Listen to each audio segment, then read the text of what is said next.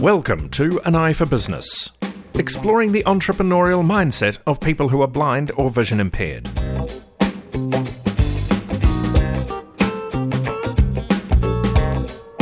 Brought to you in partnership between Blind Citizens Australia and Vision Australia.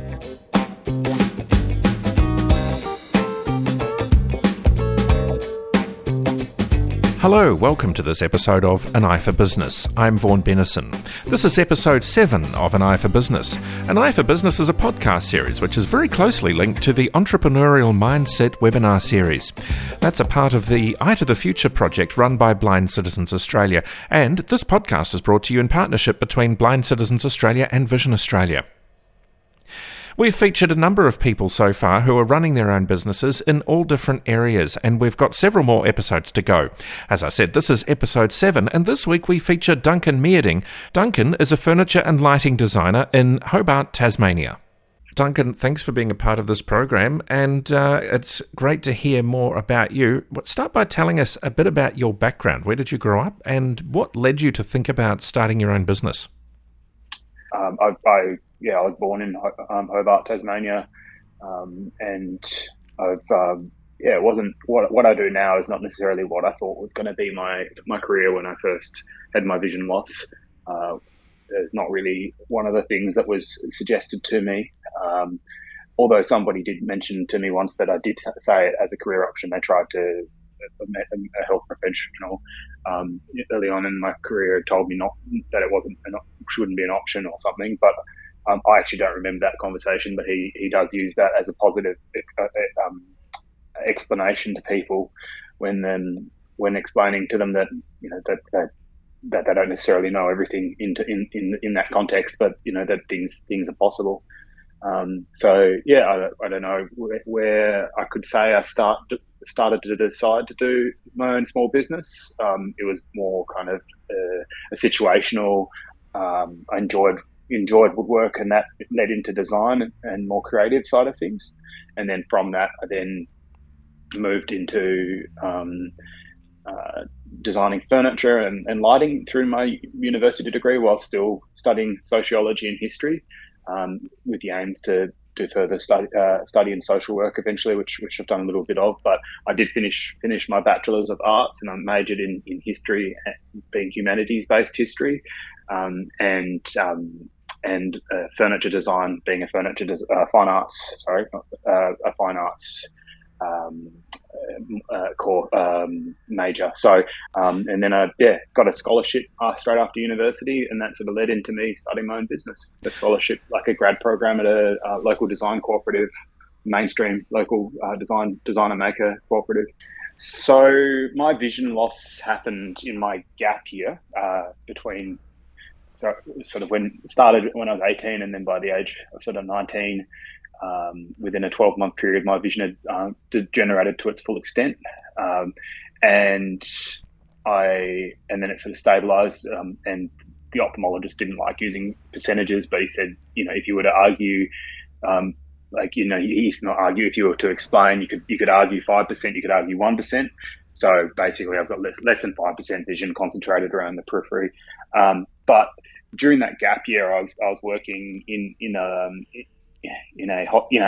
hospital as a medical orderly, doing a range of things, including patient care, moving patients, or assisting with patient care, moving patients, moving important things around the hospital like bloods and other things like that. And that was an interesting experience. And before that, I'd worked in some different more hospitality-based work before that gap year, but and also working in market stalls and it's sort of a range of sort of eclectic jobs, as many teenagers do while studying at the same time. But in the gap year, I worked in the hospital, and as my vision degenerated, there was discussions about trying to train me up and put me into a different part of the hospital and work in maybe perhaps an administration role, or look at my experiences within that setting. But when it came down to when it actually mattered, the hospital dropped me very quickly and removed my employment, I talked to a local cafe, and I started getting a bit of casual work washing dishes. And so between that studying my first year and that the medical orderly stuff, I did that for a bit, and then went straight into university, and that took a lot of my energies over a good 4 years or so. And I then basically started the scholarship at Designed Optic Tasmania, thinking, oh, this will be another good gap year activity, and I enjoy this, but didn't necessarily see it as becoming a major career move necessarily. But I just had a range of successes that sort of kept on sort of keeping my momentum going and pushing me in that direction, and keeping my passion going with designing and making things. And I suppose the decision to work for myself is sort of happened naturally, because creative design is a marginalised sector to begin with, let alone throwing in a vision impairment or blindness. The concept of me working on tools, for example, some people have thought I was making a joke when I first told them, including some quite progressively minded people, and really had to explain to them that it wasn't a joke, that I'm actually do that, and it's been a process of learning different ways to do it. But yeah, it was definitely it would have been an interesting process to go to joinery workshops or furniture workshops and try and say, hey, do you want an in-house designer maker? That would be hard anyway as it was, let alone trying to do it in the context of a vision impairment. So basically, I just kept on going with it because of the creative side of things, and decided to keep on running my own design practice. Well, let's talk about that practice a little bit. What exactly is your business, and I guess what are your products, and what is a day in your life like? That question, the last one's probably the hardest one to answer. So obviously I'll talk a little bit about that. But running a small business is extremely, like, each day from one to the other is quite different. In terms of my business, it's been running since about mid 2010. Its primary focus would be lighting, but also furniture. Is also quite a large component of the practice. I have some established sort of product-based designs, and they're sort of more. There's a range of them, but I'm also working on and have created some larger installation style pieces. But recently, I just did a hanging light for a fairly large space for a client, which is about 1.5 meters in diameter. So it was a process working out how that would actually hang in the context of the space. And it was actually an upscale of one of the smaller products, which is called a propeller pendant light. And it's just imagine basically a flower and a propeller, maybe the oblique or a gum leaf or what have you, like a sort of combined into making a light shade. And so it's 8 petal inspired blades that sort of have been also twisted in a sort of almost look like a three-dimensional curve, but it's like and they slot into a centralized bracket, which is then holds all the blades in place in sort of like a floral / propeller sort of formation with a blackwood nose cone on the top. So that's like a 500 millimeter diameter light, and it's suitable for use in people's domestic homes or it's cafes or what have you. But the first thing I designed straight out of university were little tea boxes, and they were what paid my rent early on in my career, and they're still something that is a sort of bread and butter sort of line. It's basically a small 85 millimeter cube box with a slot cut in it like a post box, and the lid actually slides directly out of the post box slot. And so I've designed it because I don't like hinges, and it's all basically a hingeless box that was made specifically to sort of fit those sort of twinning style tea bags and other things. And then there are other designs like the cracked log lance and stumps, which are called out logs with cracks in them, and the light comes out of the cracks in randomized patterns. And there's various iterations of that as well. So that there's those, and then I've also been commissioned to make design and make with others within my practice that work with me. We executed some rather large furniture commissions in the last couple of years. And I think it's worth making the point too, Duncan, that you don't just design these things, you actually physically make them out of wood using the tools. And probably up until the last 15 or 20 years or so, it was quite a common career for people who are blind or vision impaired. It's less so now, and I guess you're bucking the trend. What is it you think that makes it such a good career for you or for any other person who's blind or vision impaired?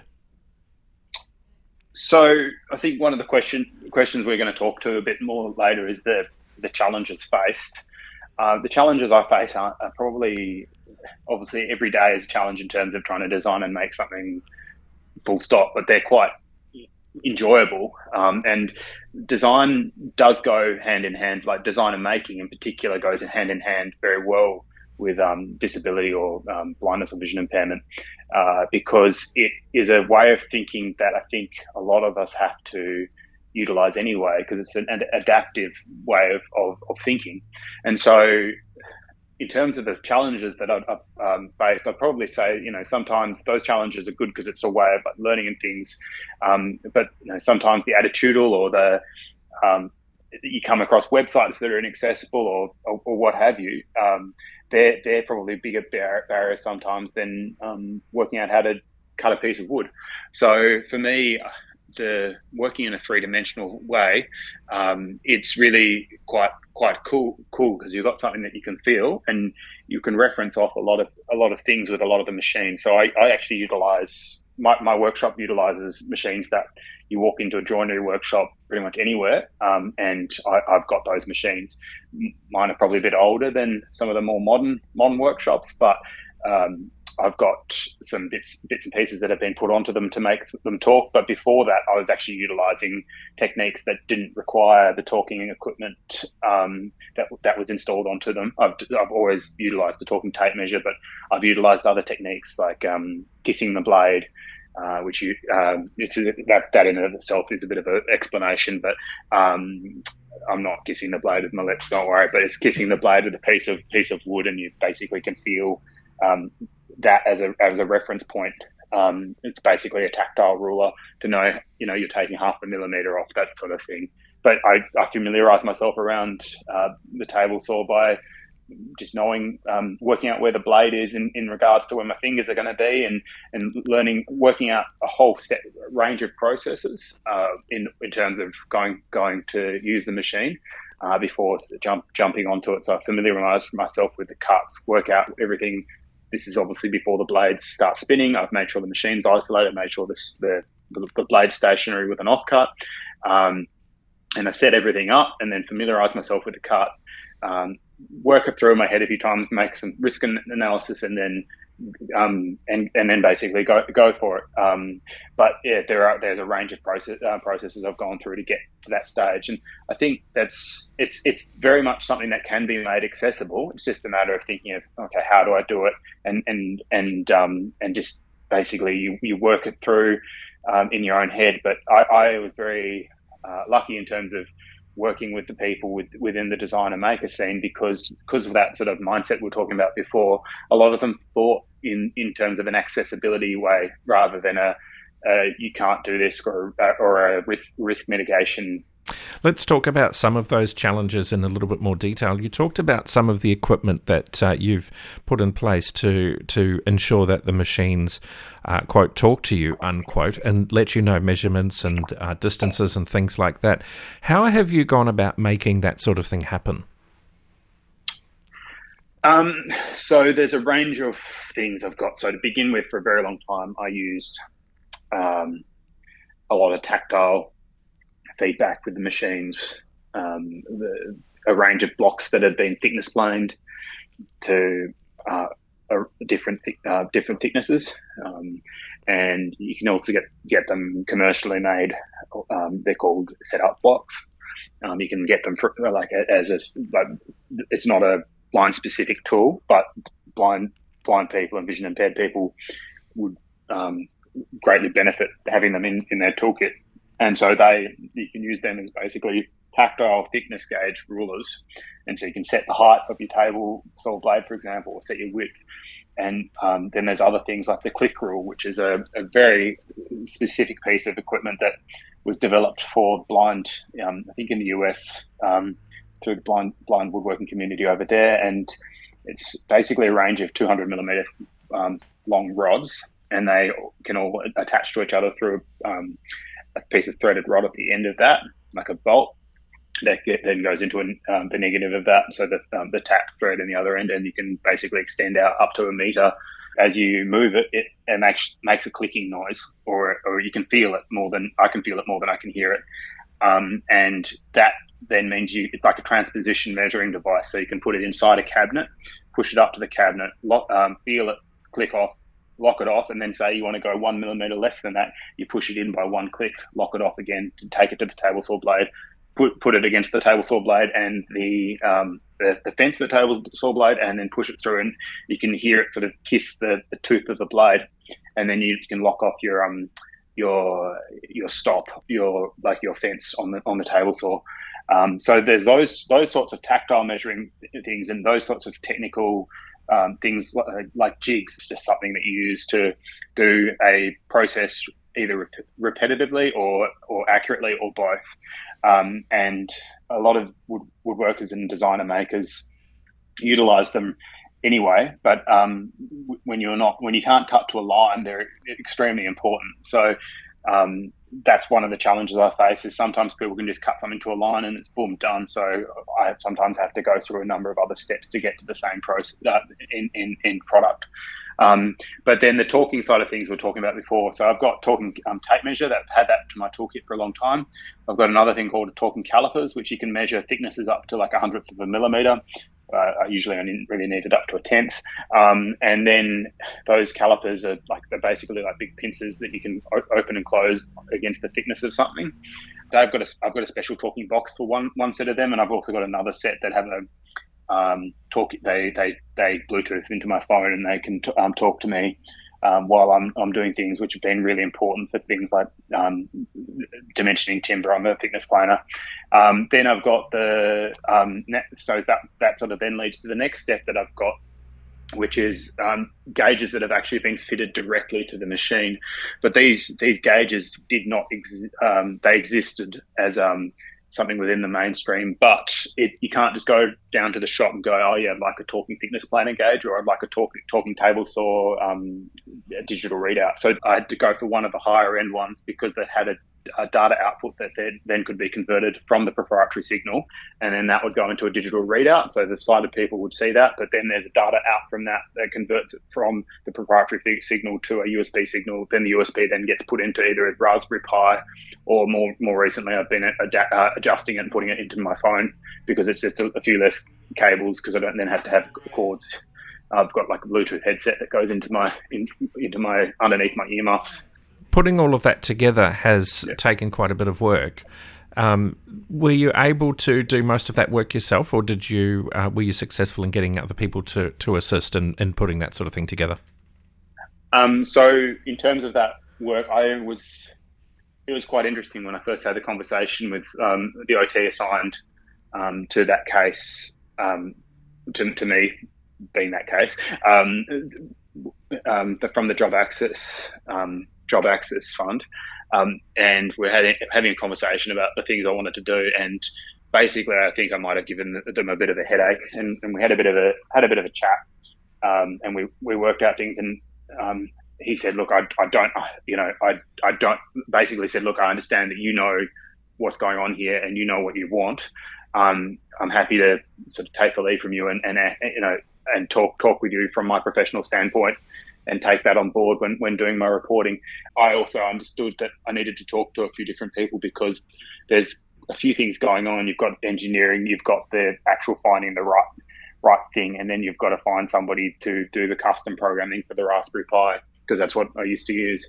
And I called up a few shops and eventually found something, or didn't just call up, but emailed a few things. When I say that, I was. This is over a number of years. It took a bit of time to find the right thing, and also got in contact through the woodworking for the blind community, which is fairly US based, and some of the people there had done the Raspberry Pi stuff before. So just to clarify for people that don't know, I keep on saying Raspberry Pi. A Raspberry Pi is not something you eat. It's a miniature computer, sort of the size of a small novel. I tend to, sometimes I tend to knock things over or what have you, and that happens in the workshop, full stop. But that happens a bit with me. So I had the supplier, I had the OT, I had a computer programmer, and I had a fellow furniture maker who also had engineering background, and all four of those people sort of had conversations with them all, and I was able to sort of engage different people with their different skill sets and get funding for the alterations within the program called the Job Access Fund. What about some of the other sides of running a business that aren't directly related to the workshop, such as bookkeeping, marketing and networking and things like that? How have you found those as a person who is vision impaired? I suppose in terms of the marketing, and we sort of alluded to attitudinal barriers in the past, but there was also, I suppose, your own perceptive barriers in terms of not wanting to be seen to talk to your own vision impairment or blindness too much, or bring it up as a point of difference. And that, I suppose, it's an individual thing for different people when they use that or have that as part of the narrative within the marketing for a small business. And for a long time, I was a bit resistant to it. But I was told by somebody quite established in the design world, who published a range of books and was a professor at a couple of different universities in Australia and in the Netherlands. And he basically said, well, why aren't you talking to it? You've got a point of difference that's really important. It influences your designs, and it's also quite important because it means you're not designing trying to copy trends. You're actually designing from within. And so I suppose having that said to me rather early on in my career really did help me feel less, I don't know if it's the right word, but less ashamed of my vision impairment, because I think we always wanting to compete on an even footing with the sighted world or with the non-disabled world. But at the end of the day, my vision impairment and my blindness do influence my work, and sometimes it does it in a way that creates challenges, but sometimes it also creates it pushes it creatively. It means that certain things I've designed, I don't know if I would have ever designed if I had full vision. So that's sort of one sort of challenge of my own perceptive barriers within marketing. But then on top of marketing, there's other things like marketing can be quite visual, and sometimes I've had to get people involved to help me with laying out photos within my email announcements or within social media, or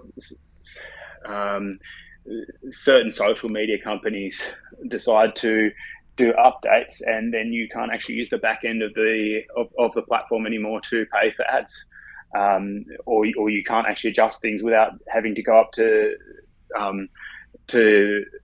an assistant, to a visual assistant, to just say, hey, can you help me change this? I need to be able to actually adjust the time I want to run an ad for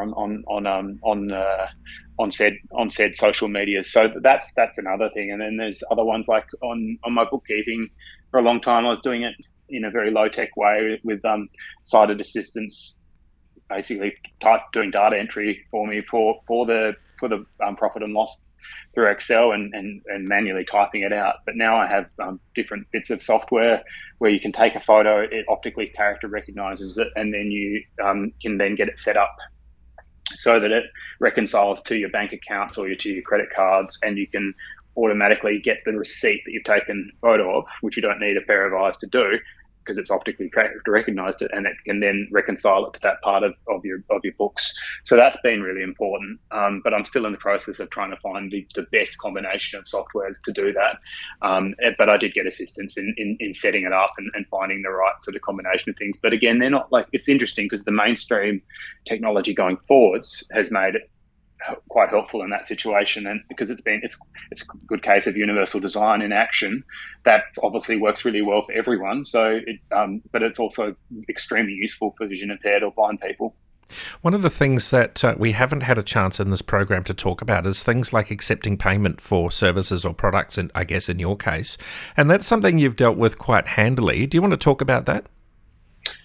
Okay, so yeah, I have in terms of accepting payments, I've got a few options, and I suppose that I think the key ones are obviously electronic funds transfers that a lot of people utilise and what have you, and I've got an online process where I can send a link. But in terms of a transaction where I was to have somebody come into the workshop and they're buying something face to face from me, I've got a little square reader, and you can then Bluetooth it to an iDevice or an Android and have the talking software running in your ear, and you can control it and then turn VoiceOver off and hand it to the person if they need to put their PIN in. And there's different versions of that can be utilised for your phone or for your tablet, and it's just great because that has been a major oversight of bigger banks in particular, and just the sector in general, that it's not just about consuming or buying. It should also be about the having equal access to be able to sell as well, and a number of those places haven't actually thought about it. Yeah, I guess there's not that many people out there who are blind or vision impaired who are selling product and need to take payments. But you're absolutely right. It's something that should be considered. You've done a lot more than just making furniture and lighting designs and other things. You've made some pretty big and key pieces for international clients and for people over the world, and you have a worldwide recognised profile and a worldwide recognised name. Tell us about some of the activities that, as a result of your business, you've been able to get involved in. Yeah, there's a range of different things I've done over the years. And more recently, I've done some guest teaching and course development and consulting, but I'll talk more to that at the end of this. But this little answer. But I've also also done a range of things like trade shows and exhibitions from range of places from like Venice, Milan, Frankfurt, different parts of the US, and different parts of Australia. But it's been a real process sort of pushing those things, and it's been a really interesting process trying to operate in such a visual world and explain to people, I'm vision impaired and I'm working as a visual artist or a visual designer maker, for want of a better term, and it's really quite hard, I think, for people to get their heads around, and to the point where I'm like, people send me screenshots of a piece of paper that's, we want this, and you write back going, that's effectively like me typing something into Wingdings, taking a photo of it, sending it back to you and saying, I want this. It's inaccessible. And I think having the ability to try and explain something to someone patiently has been really important. Since then, I was also been engaged by the University College of London and the Disordinary Architecture Project. I was a guest teaching fellow just in the last month or so. So I did the latest one in 2022 and the other one in 2019. The course that I was a guest teaching fellow for was called Architecture Beyond Sight. And it was run as a collaboration between the Bartlett Architecture School and the Disordinary Architecture Project. So the Bartlett Architecture School is, like in the last few years, has been recognised as one of the best leading architecture schools in the world. And then they basically wanted to try and address the fact that architecture is very white, very male, and very middle class. Basically, they've done a range of things to try and address this, not just from an access perspective, but in terms of gender, in terms of race, in terms of socioeconomics. But the bridging course I was engaged to help teach was its aim was to try and get more vision impaired and blind people in the fields of design and architecture. So I was engaged because there was a degree of trepidation about vision impaired people in the workshop, and I came up because of conversations I'd had with another vision impaired visual artist and consultant in the UK. She'd done a project where she'd interviewed me about access, and it was about a bit of a research project that the British Council funded. So the Disorderly Architecture Project was the other chief collaborator with the Bartlett, and they bring in blind, vision impaired, disabled people of different types into the into higher education or into other mainstream institutes, museums, those sorts of things, but it gets them to help teach or help address things in the mainstream. And so having that direct involvement has meant that they were involved. They were also quite integral to getting the Architecture Beyond Sight course going. I was engaged to help teach the design and maker module. And so this was all done in the University College of London in a very sort of condensed week-long bridging course, and there's conversations about it being extended to a longer variation, and it's about positively affecting architecture for everyone, not just the vision impaired. The other local teaching has been through a collaboration with Visibility in Tasmania, and that was like a course which was very much like a skills-based course in terms of box making that went over 5 or 6 weeks. I think it was like quite important to have like vision impaired or blind teaching people that personnel, because it's like being myself, because it's really about showing people that it's not this abstract concept. It's actually something that's quite possible, and people can learn from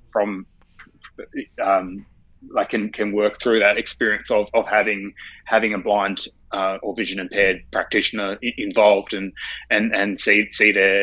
learn from their experiences, I suppose. As your business has grown, you've been able to employ some people to work with you or work for you.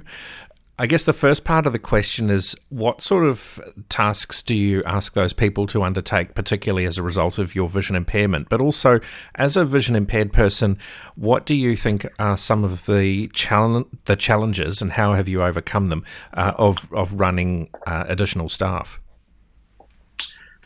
So in terms of the tasks, it's a range of different things. So it's interesting. It took a while for me to get my head around the fact I don't have to be on the tools all the time. It's a process of working out, okay, what is it that I enjoy? Why am I doing this? But also, okay, what is the most effective use of everyone's time? But saying that, I still do love to spend a bit of time on the tools, especially developing new work. But I do have people come in and help with things like wiring, very visual things like cutting to a line or processes that are just going to be more convoluted to work out jigs than to just go, okay, I've got this design. Here's the template. Can you help? Can you make this? But it's very much all the processes have been developed through my own experiences of making. But then there are other things like getting people to help with dealing with inaccessible documents or inaccessible websites. Like ordering things online is always quite interesting. When you're ordering a couple of hundred of things, it's probably when it's something quite visual, like for example, making sure that it's definitely the right plug that you're getting, because type C, type B, type E, what have you, doesn't mean that much. And sometimes people use the wrong terminology on their website, so it's good to have an extra pair of eyes sometimes when it's a particularly big order to just go, is this the right thing? If you don't have direct access to the people on the other end, I do try and actually, where possible, just call people up and be like, I want to order this, and that's where it's helped quite a bit. But the other really big thing that I get assistance with is having somebody help with SketchUp or computer-aided drawing of different variations, because it means that it's creating something that people can understand for custom commission work, because usually people need that, and that really helps to be able to have something solid that people can then go, okay, I understand what I'm signing off on. Here's the deposit. There have been miscommunications between myself and the person doing the computer-aided drawing, drafting, and being the assistant in that respect. And I won't lie, sometimes it does create issues where you're communicating audibly about something that is quite visual, especially if you don't have the precise model like absolutely down pat from the perspective of down to the millimeter or what have you. But it does really help to have people help in those cases. And in terms of other challenges, I suppose, some of it is also just you train people up, and then sometimes it's just a process of finding people that mesh within the right context of both being able to work within the context of three-dimensional craft. It's very much finding the right skill set, and I reckon it is a very narrow group that you got to really find the right gel for the right in the right context, because it is a fairly diverse group of skills that are involved. One thing I'm really looking forward to is the conversation about VR world, but also some way of vision impaired people being able to input data into the computer aided drawing programs in an accessible manner. So some people draw, like I know some vision impaired and blind people draw through code. So they type out code and then they have to pinpoint within the grid of what's in front of them in terms of the program or where things go. I tried that. It was quite difficult. And so that's where I quite regularly rely more heavily on the visualization using models, and with the clay, wire, paper, ply, all those sorts of things. And that's a conversation I sort of started with some other colleagues about. Well, at the moment you've got these headsets for VR, like virtual reality, where you can build houses. So the architecture world they're creating house designs and houses that then can be dealt with through VR. A virtual reality, and people can then lay the bricks, for example, on top of the virtual reality stuff. So they're being controlled, or the information can be communicated with via the virtual reality. And I don't understand why that could that then be worked out of some sort of haptic feel glove, where the glove then can constrict in different ways when you're putting things onto different parts of the perceived reality. Yeah, I think that's a discussion that many of us across the industry have had for quite a long time about the benefits that VR would have for people who are blind or vision impaired. What are some of the thoughts you have around people who are blind or vision impaired starting their own businesses? In terms of people starting their own business, I suppose enter into it and expect to, like everyone, fall over. That it's not. It is a process of sometimes you're out there on your own and you're just working things out as you go a bit. And like the first couple of years in particular, extremely challenging from all businesses, let alone if you've got blindness or vision impairment and you're operating in a very sighted world. And then on top of that, sometimes you have to grow a bit of a thick skin to understand that sometimes people are making comments out of ignorance or naivety. I don't know which word to use in that context, but that sometimes those comments are you just kind of take things with a grain of salt. And like, I suppose, and enter into a business understanding that maybe you want to become a florist, or maybe you want to make something, or maybe you want to be an accessibility consultant, but do it with the understanding that you're not going to be doing that 100% of the time. So I spend a lot of time communicating with clients. I spend a lot of time looking at business development, a range of different things, and just understand that running a small business is not just the core concept that you're originally wanting to do it from, but understand that there are other things associated with it, and also be willing to ask for help, because it is a world where it's tricky to navigate for anyone, understand that that's the case for everyone, not necessarily just because you've got a vision impairment or blindness, but to understand that sometimes you need to know when to ask people, okay, how do I do this? Or have you got an idea how I can adapt this situation so that I can do it independently? Where to from here for you? Your business has changed a lot over the last 12 years. What do you see over the next 5 years for you? Currently sort of trying to continue with some larger commissions that are both interstate and international ones, that I'm trying to sort of solidify them. So then from that, I need to work out ways to build up systems that my business is not necessarily as reactive to these big orders, but can then just have forecast works. But developing new commercial work for me has been important, and I've in the process of developing big 2 meter long tree trunk light sculptures, and I've had to develop a new tool in conjunction with some engineers, and my brother-in-law, who has a wood mill, and we've been working out ways to create this big machine, and so that's kind of core to where I'd like to see my business go, and develop some larger work, and sort of solidify my smaller scale work as well. But really sort of work out ways to make the business a bit less reactive, and then have systems in place to try and to sort of keep on sort of going on, and have things set up, and that things like setting up this new tooling is part of that process as well, as well as making the bigger versions of the trunk light. It's also going to be hopefully quite important to be creating systems to improve the manufacturing techniques of things like the stump and cracked log lights. You've clearly demonstrated a commitment to the belief that blind and vision impaired people can follow in your footsteps and can run their own businesses doing woodwork and design and architectural design. Is teaching important to you? Is that something you'll continue? Well, it's interesting you asked that, because I just realised as you were asking that question that was something I missed and really want to keep on doing. I do really enjoy teaching. It's thrown some interesting challenges up, and it really made me... Like, I already respected teachers a lot beforehand, but it really solidified that respect, that teaching is quite a challenging thing. And I think the teaching for vision impairment and blind woodworking and design, I think, is really important. It's something I've definitely would like to do more of. Duncan, once again, thanks for being a part of this program, and it's been great to learn more about your business, and best of luck for the future. Thanks very much, Vaughan. Thanks for having me.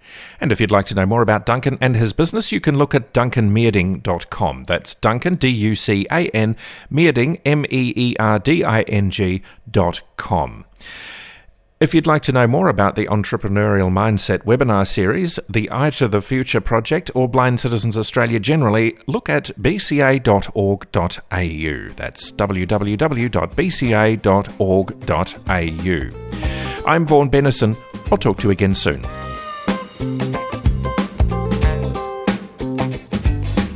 You have been listening to An Eye for Business, exploring the entrepreneurial mindset of people who are blind or vision impaired. This is a series of programs brought to you in partnership between Blind Citizens Australia and Vision Australia. Join us again next week.